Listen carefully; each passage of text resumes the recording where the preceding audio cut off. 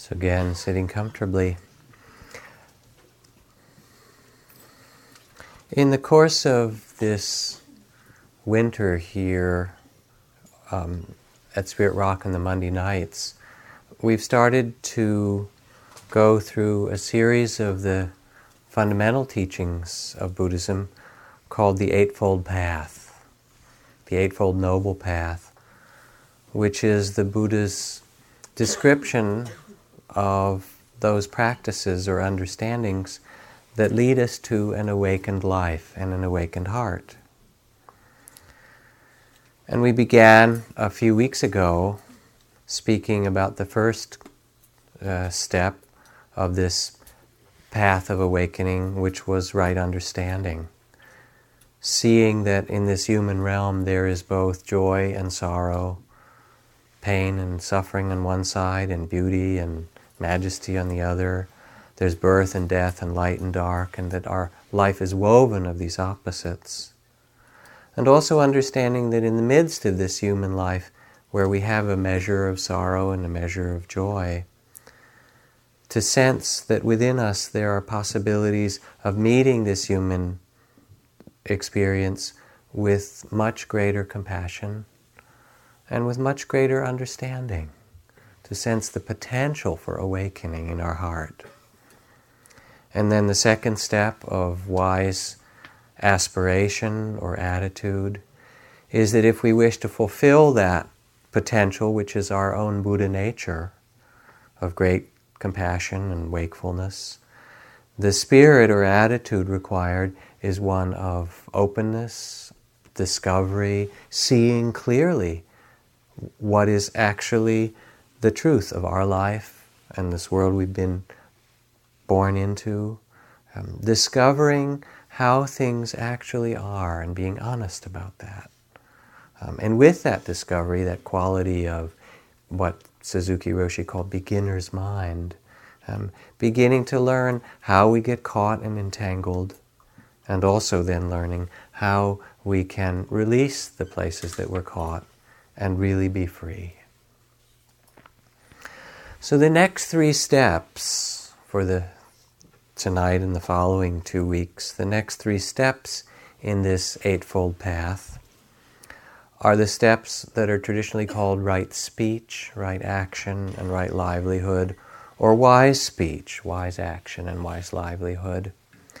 And what they speak about is the basic compassion that is necessary for us as human beings if we are to live a spiritual path. And that basic compassion means in our words and in our actions that we intend to not harm other beings, that our intention is to care for both ourselves and others. In the simplest possible way, it's very hard to meditate after a day of killing and stealing and lying. It's sort of hard to get the mind to quiet down.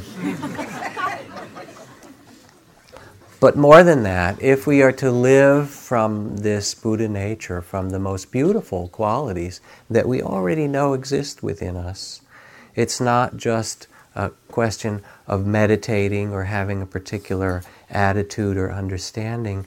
We have to actually embody that as we move through our lives. And that becomes the foundation of a spiritual life. Otherwise, it's just good ideas. As William Blake said, if one is to do good, it must be done in the minute particulars. General good is the plea of the hypocrite, the scoundrel, and the flatterer. So it's not about having some great, I have a great Eastern philosophy, but actually how we live moment to moment. As a member of a teaching community here as well, when we have sometimes had our teachers' council and we talk about the practices that we work with, working with this step of the Eightfold Path, wise speech or right speech, is one of the practices that the teachers also say, boy, this is the place that my practice really grows, and also this is the place that I really need to learn to practice more fully. It's a very fruitful place. Now, in one of the Buddhist teachings, This quality of wise speech is described as a necessary factor of enlightenment. How could that be? What does that mean? We spend so much time talking. As human beings, the gift that's given to this particular incarnation that animals and so forth don't seem to have, maybe dolphins or whales a little bit, is speech. And an awful lot of our words are done on automatic pilot. I mean, the thoughts behind them are also on automatic pilot. That's why we become mindful of what's going on in our inner life. But then the words come out, and they can be destructive, or they can perpetuate delusion and keep ourselves and others asleep, or they can bring awakening. To be on a spiritual journey or to fulfill our Buddha nature is to discover that we can awaken in every dimension of life.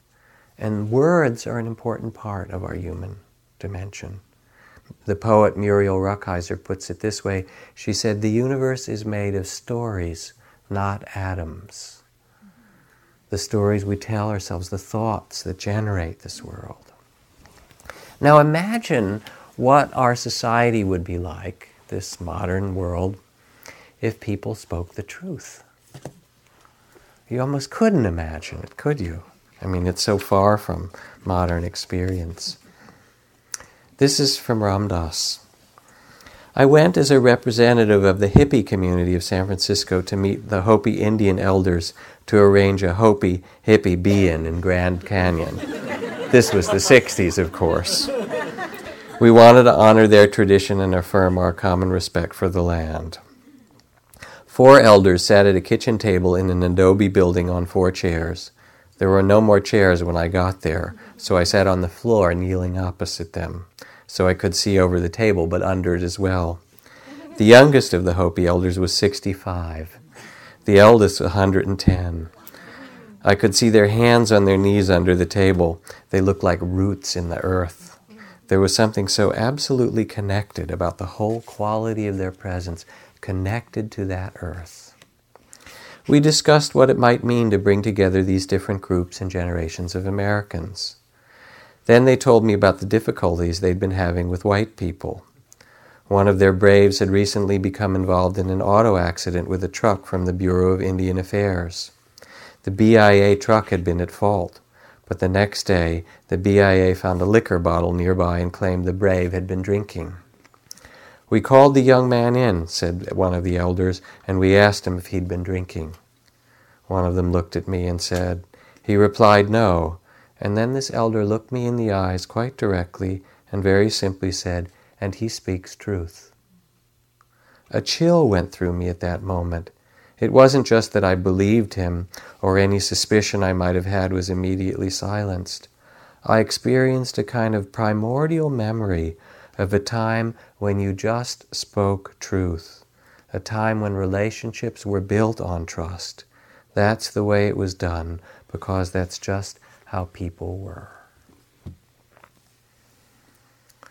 The time when a person's word was really gold, when it mattered what we said so much. Working for many years as a psychologist and seeing people in therapy, one of the questions I'll ask often at a certain point in our interaction or dialogue, somebody will go along and be telling me a story, and I'll pause for a second and I'll say, "Is that really true?" And then the person has to stop and look inside and say, "I've always believed that. I've said it. I mean, somebody else told me that. But is that really true?" Because there's a place in us that really knows so deeply.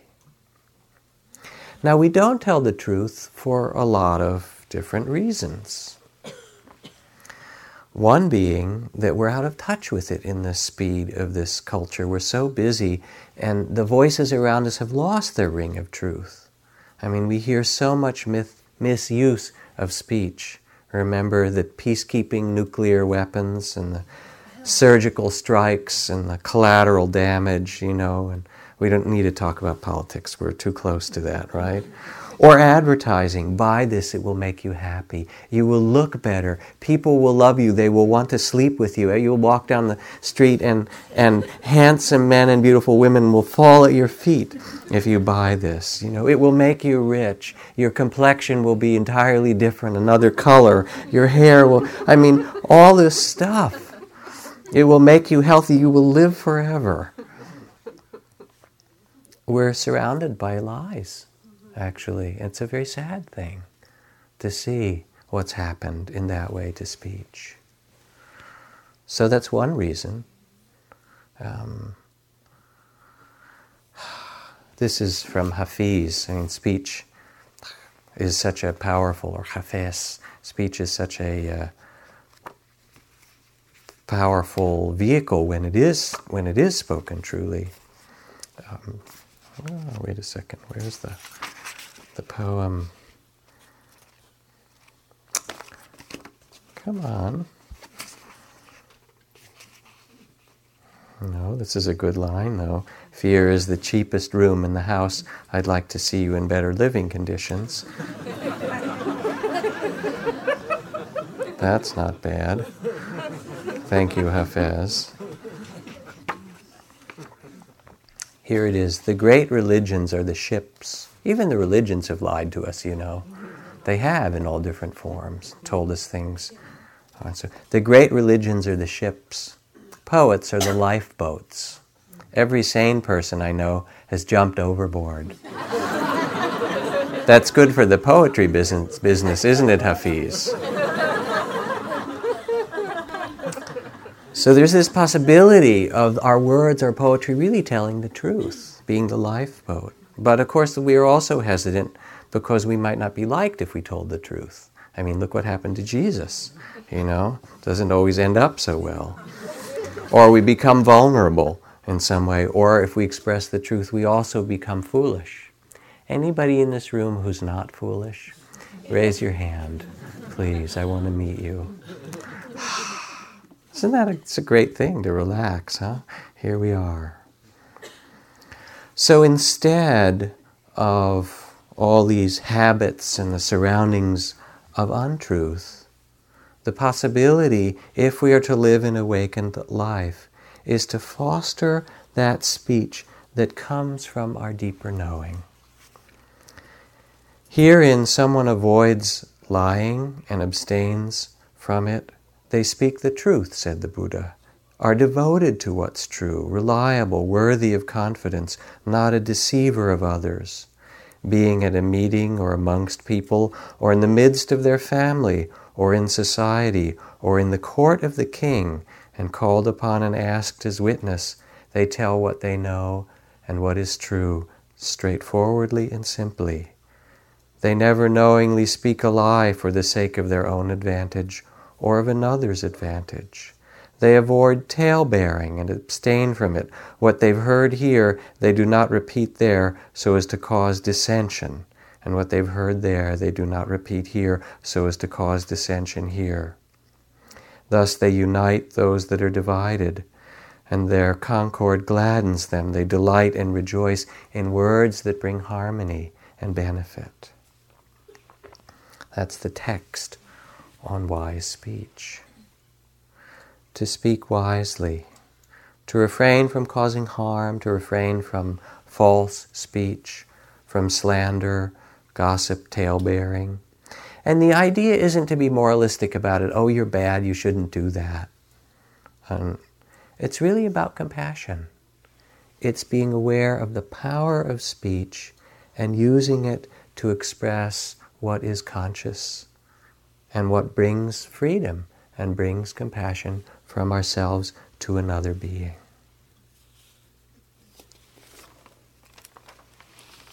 Think about the power of your words, the power of speech in this world. How many wars have started from words, even from different names of God?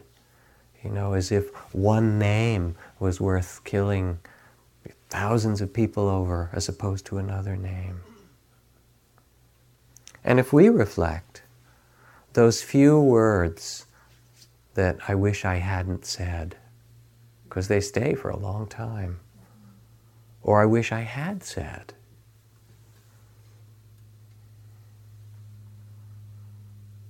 And how healing they can be or how harmful they can be.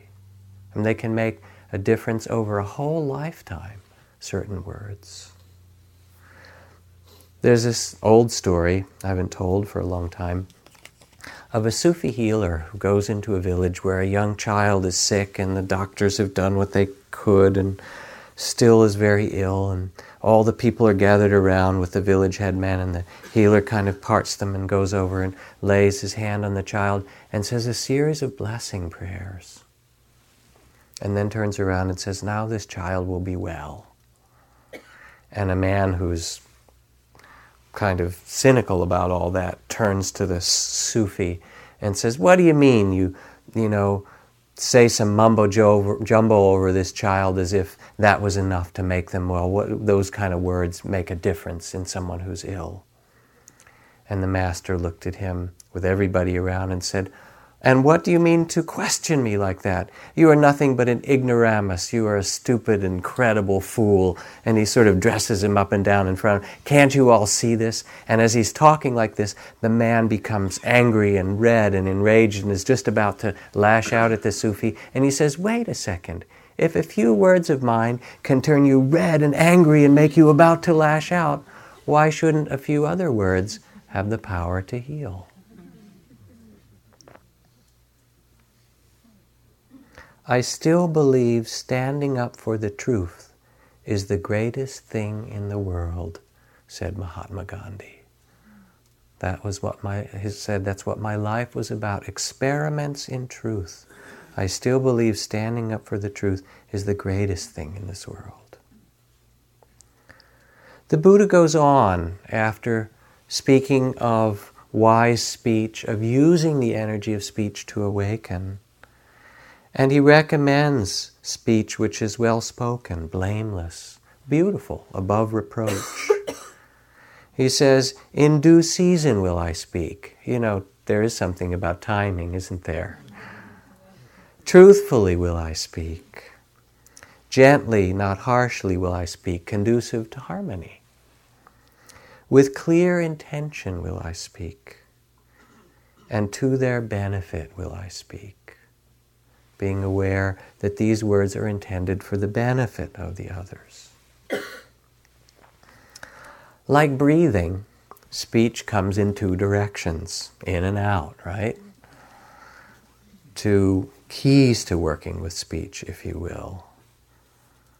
Out, and there the key is the intention in the heart.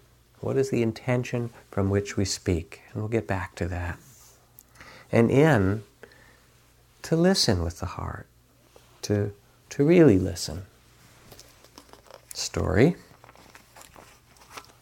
2 trucks were standing back to back, and a truck driver was struggling to get a huge crate from one truck to the other.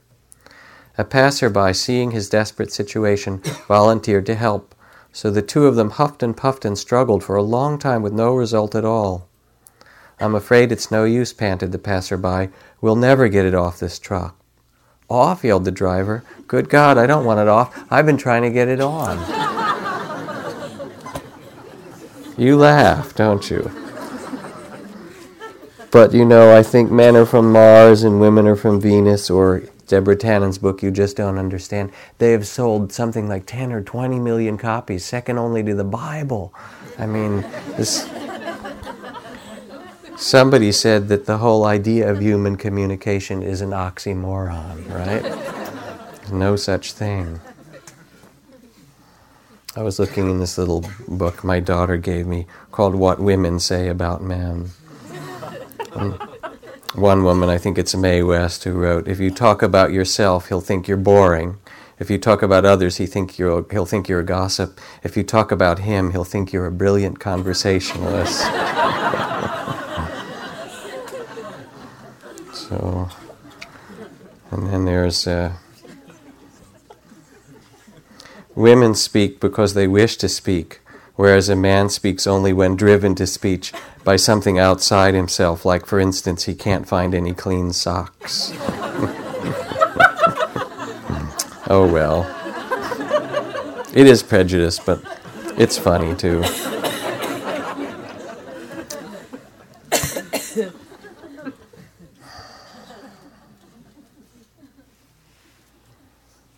We actually know when someone speaks and we're listening, we know when those words come from a place of truth. And we also know when we're speaking if someone's really listening to us. And it's a sense, a feeling, a connectedness that's there. What does it mean to really listen to another human being? That kind of listening is somehow with our body, with our ears and our eyes, with our heart as well as our mind. It's a quality of true mindfulness, of bringing that attention to another. There's a quality of respect in it and compassion to really want to know, what is this person saying? And we know what it feels like. We already have this wisdom in us. We forget it sometimes, but we do know it. I remember being with Krishnamurti when he was giving a lecture in Ojai under the trees at the Ojai Foundation 20 or 25 years ago. And he was just seated on this one little tiny chair on a stage, this little hard-backed wooden chair, and there were 1,000 people under these live oak trees. It was a very beautiful setting. He had a little white canopy over his head. And this particular day he gave a long lecture on the nature of death and letting go of the past and being absolutely free in the moment and so forth. And he'd finished lecturing the morning and afternoon. And he said, I was thinking of going on a bit this afternoon and this evening on how to live a life of freedom after going on this whole thing about death and so forth. Should I go on? Everyone said, yes, yes. He said, have you been listening? And they said, oh, yes, yes. He said, are you not tired? No, we're not tired. He put his head down and then for a minute, and then he looked up and he said, you're not tired? Then you haven't been really listening. Said if you were really listening today, you would be tired. It was really a great moment, sort of chastising us. He said, no, there's something so mysterious that's there to be listened to, and you have to listen for that. Not the words, but what's behind the words. There was a man who went to a Hasidic master because there was a lot of trouble in his marriage. And the master said, to help, I suggest one simple practice. Go home, sit down quietly, and listen to your spouse. And listen to every word she says, really carefully. So he did for a couple days, and came back, said, didn't work. We're still a lot of conflict. And the master said, one further instruction. I want you to go home with your spouse and sit down and now listen to every word she isn't saying. Listen to what's not said behind all those other words. This is from Thomas Merton. I like this passage especially to read it now in the California winter rainy season, because more rain is coming this week, I think. The rain I'm in is not like the rain of the cities. It fills the woods with an immense and confused sound. And I listen because it reminds me that the whole world runs by rhythms that I have not yet learned to recognize. I came out to this cabin in the rain, and now think of it, all that speech pouring down, selling nothing, judging nobody, drenching the thick mulch of dead leaves, soaking the trees, filling the gullies and crannies of the woods with water, washing the hillsides. What a thing it is to sit absolutely alone in the forest at night, cherished by this wonderful, unintelligent, perfectly innocent speech. The most comforting speech in the world, the talk that rain makes over the ridges and watercourses and hollows. Nobody started it, and nobody's going to stop it. It will talk as long as it wants, this rain, and as long as it speaks, I am going to listen. That's quality that we know when we're present and mindful of really listening. for as long as it needs to happen. In that way, there are two modes of communication. We've talked about them here before. One is the mode of protection, where you're not really listening, you're just worried about what's going to be said or what your position is or how to get your point across or how to get, that person to do what you want, and there's blame or fear or attachment or something. You've got a program. Do you know what it's like to be in conversation with somebody who has that? The other, instead of being defended or protection or trying to make something, is the mode of learning, of listening not in order to get your answer in or to figure it out or one-up somebody, but to really understand what do they have to say. And it's so interesting because that intention underlies true communication so that you can have the simplest phrase, what did you mean? And depending on the slight variation of the tone that you say it, what did you mean? It can be an insult, what did you mean? And that person will close down immediately because you're judging them. Or you can say, what did you mean? And really want to know what they meant.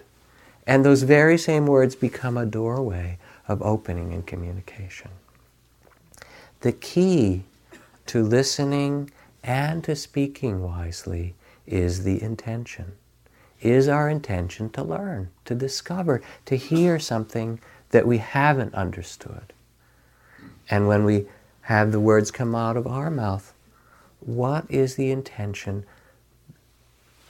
behind this speech? And we do all this talking. When you meet somebody and you go into a whole rigmarole, what is your intention? We wave our arms, we tell about our vacation, we talk about where we're going or what we're going to do or what we need or what's happened or whatever. What is our intention mostly when we meet people? Sometimes it's really very simple.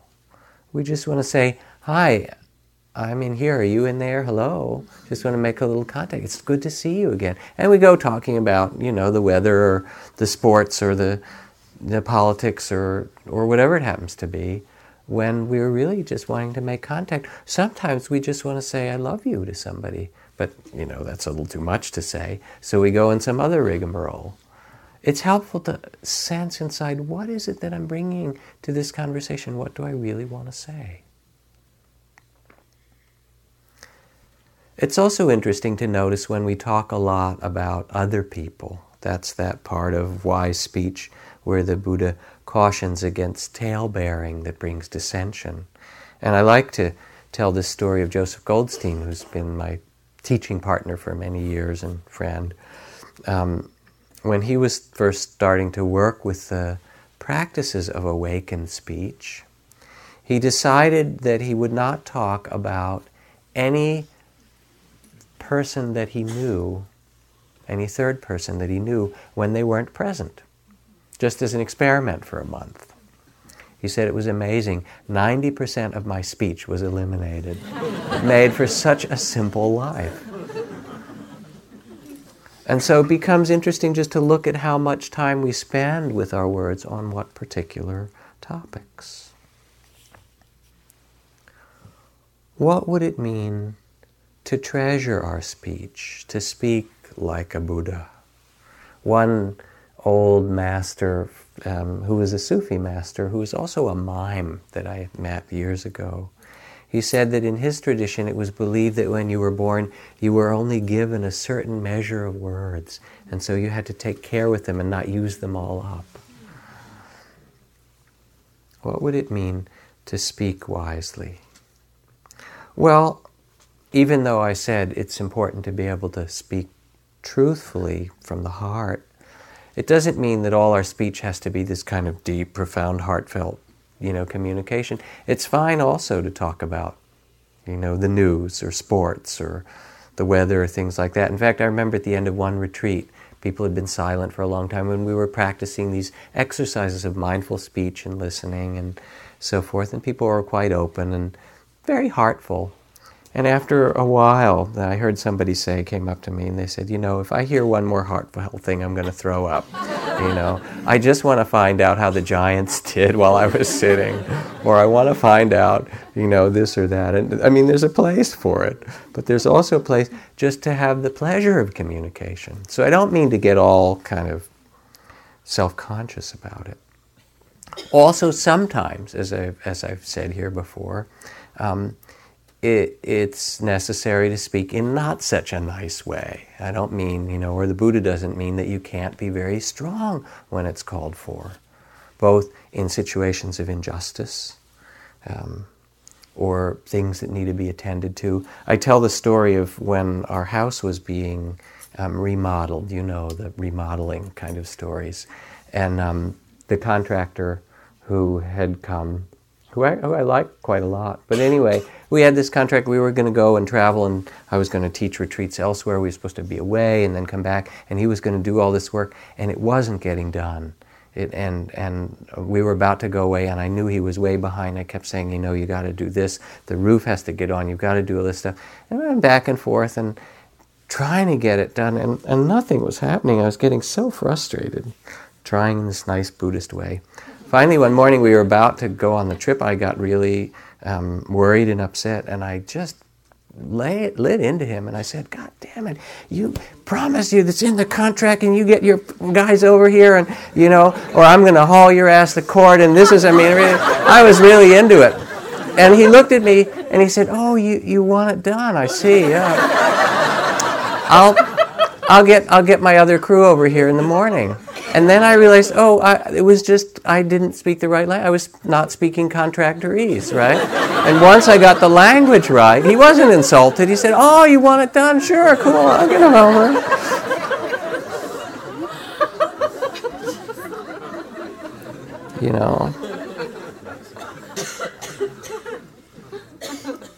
Sometimes it's necessary to tell the truth to power, as it said. Not in this, I don't mean in this example of the contractor, but I mean against the exploitation or the racism that's so prevalent in our society, or the injustice that we see around us. Sometimes that's what's necessary, and it takes very strong speech. But at the same time, again, as Martin Luther King said, never succumb to the temptation to be bitter. As you press for justice, be sure to move with dignity and discipline, using the words and the weapons of the heart of love underneath it all. Which is to say, as we act, even if it's very powerfully, to stay connected with the heart. And even in anger, because sometimes there's a place for the expression of anger. It's very helpful before you say something that's angry to look inside and sense what's your motivation, what is your intention, and also to see what brings the anger about in us. Because if you look, once you get all upset and angry, at least when I look, underneath very often is hurt or fear or something like that. And if I can express this deeper feeling that I'm afraid when this happens, or I feel very hurt by that, or whatever it is, that person gets kind of interested to hear, "Oh, I'm afraid," or "I'm hurt." But if I say, "You did that," and so forth, and I don't say that I'm really afraid, what the consequences of that will be, or how that hurt me or might hurt someone else, it doesn't make for such an effective communication. You understand? So it's not that there isn't a place for it, but it sure helps to know what is the experience in the heart that brings that anger about.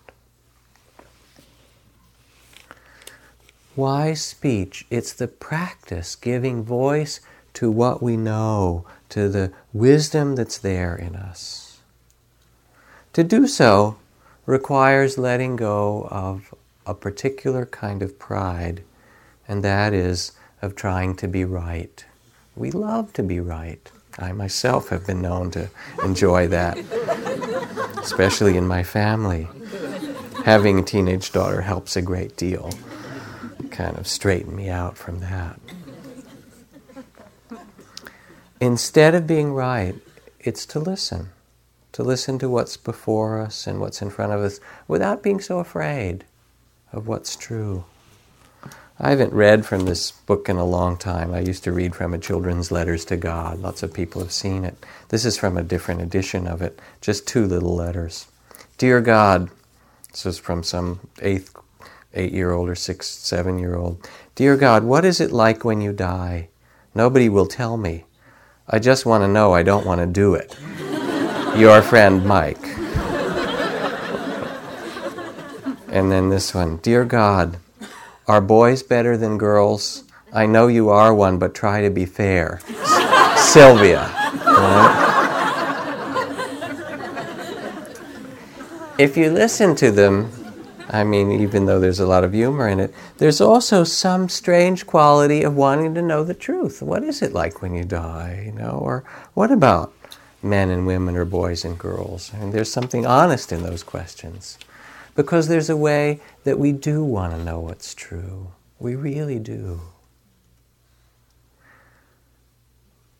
And to learn to speak what's true in our relationships, in our family, in our community, to stand up for what's true, to want to know what's true, is really an act of compassion. Because until we know, we can't really awaken. And if we're around anyone who speaks the truth, who's known for that, I mean, you have friends, people you know, who speaks the truth with compassion. I don't mean the kind of brutal honesty, because that's not so helpful either. Who speaks truth with mercy. It is such a wonderful gift to be around someone. And my teacher, Ajahn Chah, people would come to him, and the reason they loved to come all the way out to this distant forest monastery is he would look at people and he would say the most honest things. And he didn't care whether they liked him or didn't like him. He wasn't trying to, get anything from them.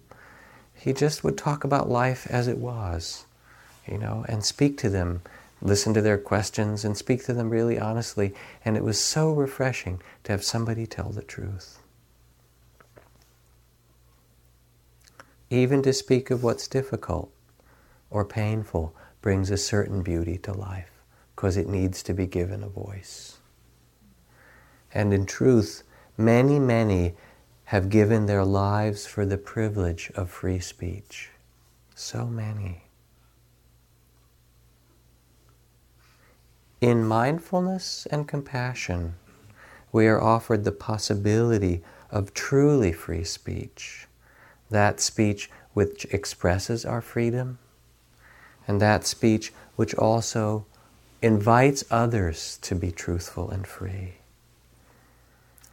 Now, truth to tell, it also needs practice, patience, a kind of honoring of our words and a willingness when it doesn't work to say, that didn't work so well. Let me try that again. That's why why meditation is called practice. We do understand deeply, but we have to still practice it. And yet, it can transform a human life to speak what's true, to take care with our words.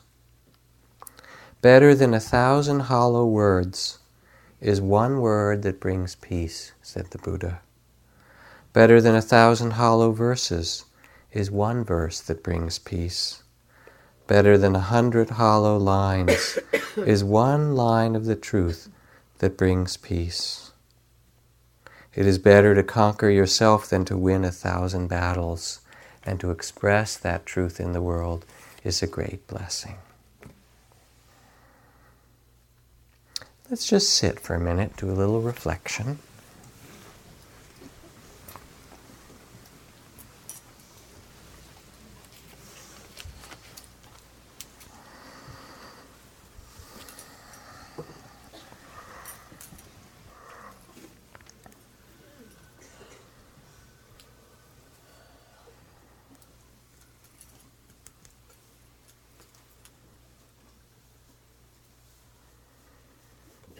First, just coming back to this moment of embodied presence, the breath, the body seated here, the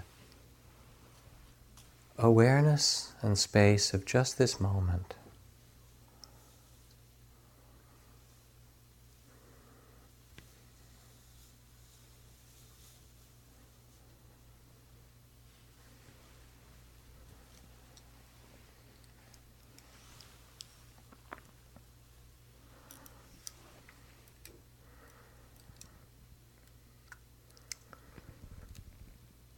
And now, as a reflection, let yourself remember some situation in your life, it can be one you're still involved in, where wise speech is really difficult for you, where it's either difficult because you haven't said enough of something, or difficult and you're caught in it in some way. Let yourself picture, remember, imagine some situation of difficulty with right speech.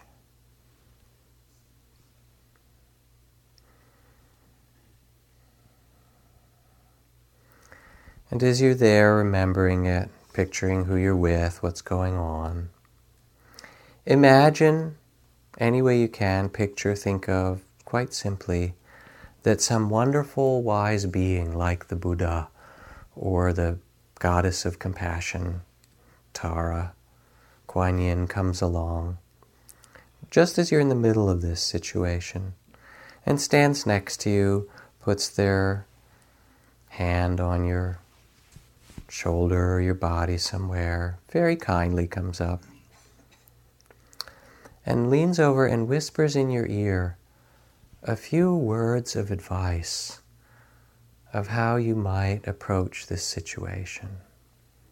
Let yourself imagine, sense, picture, what is the goddess of compassion or the compassionate Buddha advise you in how to speak or act in this situation.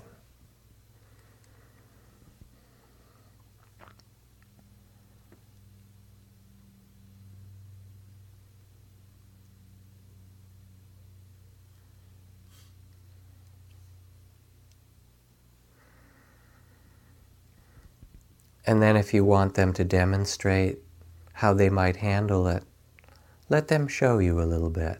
Imagine them talking to this person.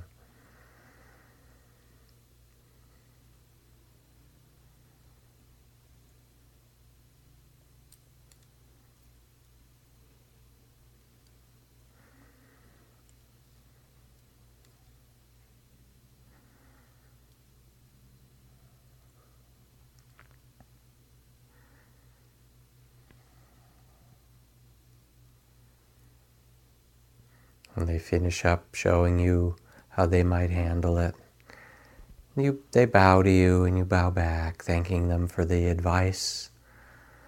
And come back just here with their words of advice or whatever that image or sense might be.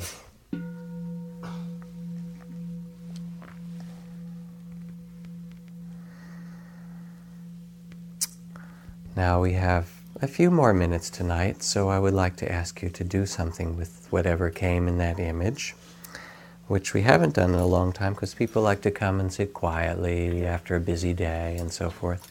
I would like you to turn in a moment to someone sitting near you so that you're partnered, and if it has to be three just because of the way the chairs are or something, that would work okay too, better too. And we will take about 10 minutes.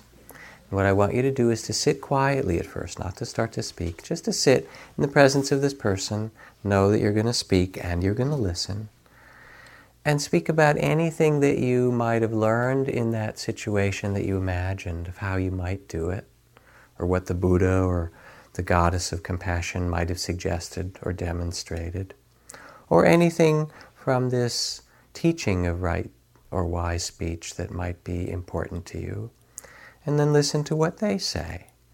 And it's just a way of practicing wise speech and giving voice. Now the important thing is, it's not that you're going to be self-conscious and super mindful. To be aware simply means that you're present as you listen, and that you notice what happens as you talk. And it might be that you're nervous because you don't know this person, or it might be that the words are awkward, or they're not awkward. To be mindful is simply to notice that, with compassion, without judgment. So let's practice a little bit. Turn to someone. And sit just for a moment, a few seconds quietly. This is not like looking in their eyes, some soulful Sufi stare or something. This is a friendly conversation. And then a few minutes sharing about what you know about wise speech, because you do know. What did the Buddha tell you, or what do you know yourself? Go ahead. 3 or 4 or 5 minutes each.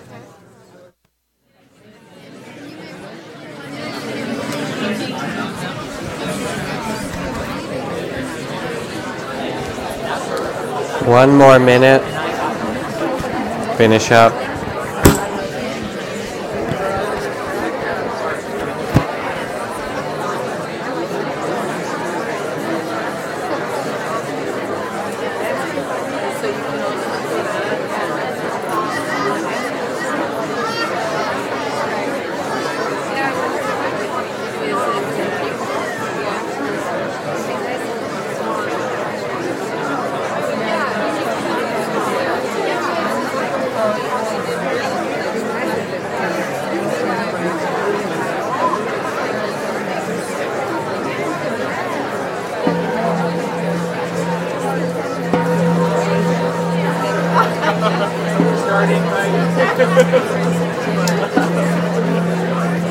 Back to silence. Finish up.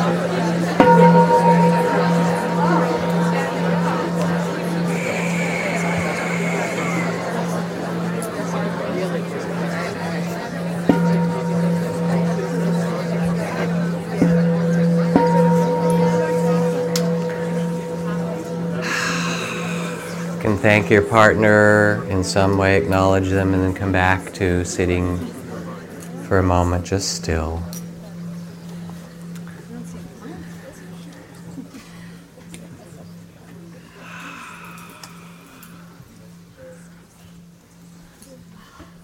As you come back to sit, feel the blessedness of peace, of stillness.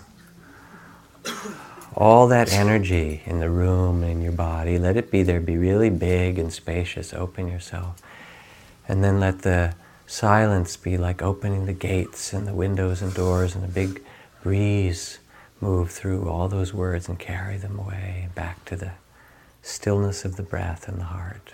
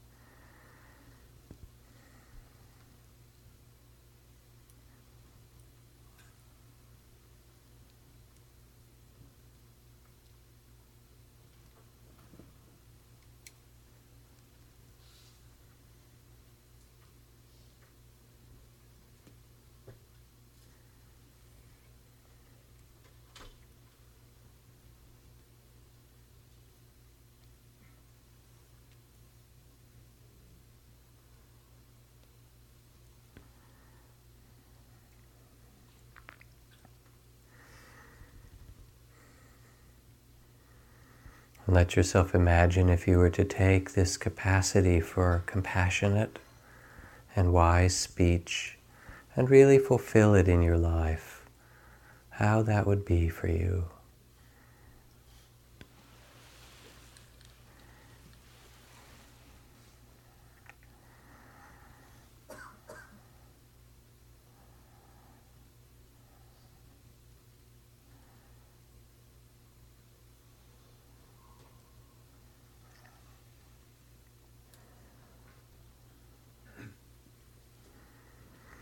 And let's end with a different sound, a little bit more harmonious than all those many words. Simply the chant of the word, the seed syllable, ah, which is the syllable that means to open or release or let go, to make space for.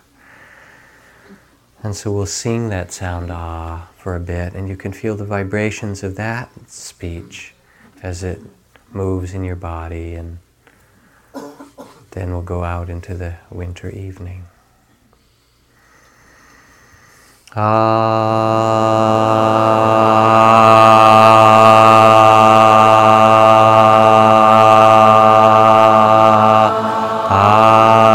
Add harmony.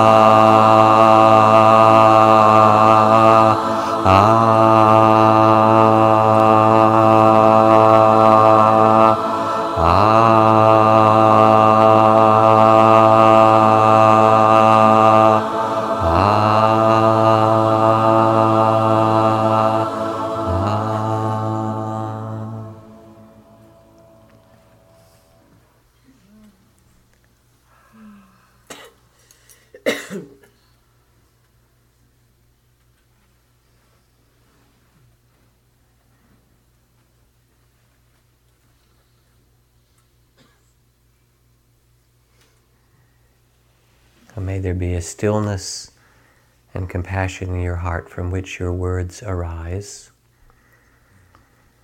Take care this week ahead, and may it be filled with blessings. Thank you.